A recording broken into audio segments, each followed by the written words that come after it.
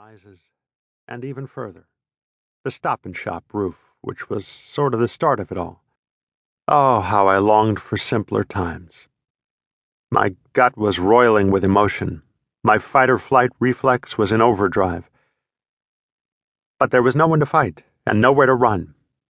What a fucking dilemma. Deb began to weep silently as we approached Earth. Her shoulders shuddered as she attempted to quell her emotions. Was she relieved to be getting away from this whole mess, or just to be getting home? My guess was a little bit of both. Beth's eyes gleamed. I knew that look. She was excited. There was no way she could ever understand what the rest of us went through.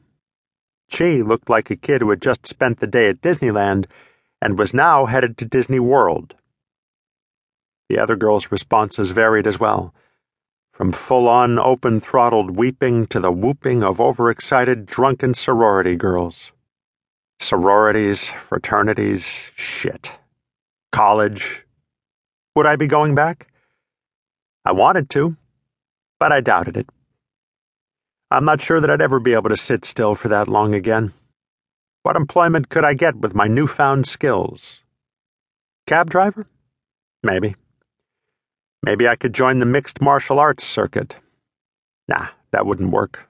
I'd never be able to stop myself. Well, I figured realistically, I probably only had about a month or so left. The Genagerians weren't going to sit tight for long, not while their supreme commander was being held captive. For now, Earth awaited, and I definitely wanted to reacquaint myself with her. I knew she, at least, would welcome me. General Burkhalter? I asked incredulously. It seemed odd to me that a general would put himself out just to greet me. Come, let's get off this ship. If we stay on it too long, the scientists might just dissect us along with it.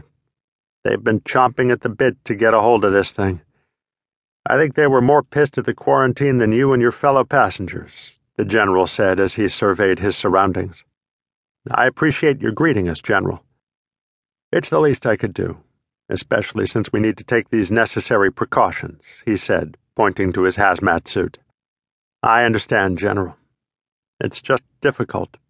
We've been confined for so long that being able to see freedom and not embrace it is a little bittersweet. And now it is my turn to understand. We will do all in our power to make this, hopefully short stay as enjoyable as possible. But you do realize we are going to have to debrief you until your throat is raw. We need to know as much as we can about this new foe, and we don't have very long to get it. One thing, General, before we get this whole show on the road. Name it, son. Pizza. Done. When we reached the makeshift hospital, pizzas of all sizes and toppings awaited our diligent ministrations. Ah, to be back home. The food was great, the service impeccable. Even better than a 5-star resort. Well, almost. The doctors watched our every move. I'm not sure if they were disappointed that we didn't sprout wings or third eyes, but they monitored us 24/7 while we were in their custody. How are things going, Mike? Great, General, but we sure were hoping we'd be out of here by now. 10 solid days in quarantine and not one of us has developed any strange rashes or bumps. I sounded a little peeved, although I tried not to convey that over my voice, but restraint was not my strong point. Mike, I came here on a serious note.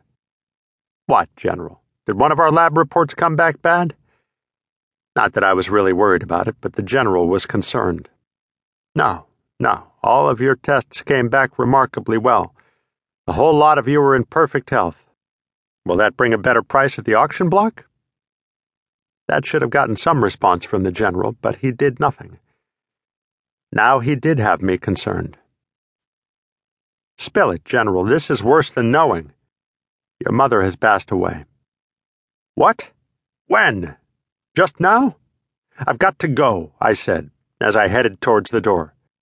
You know as well as I do, Mike, that you cannot leave just yet. That armed guard will riddle you with bullets before he lets you break the seal on this place. What happened? I asked, as I slowly turned back towards him.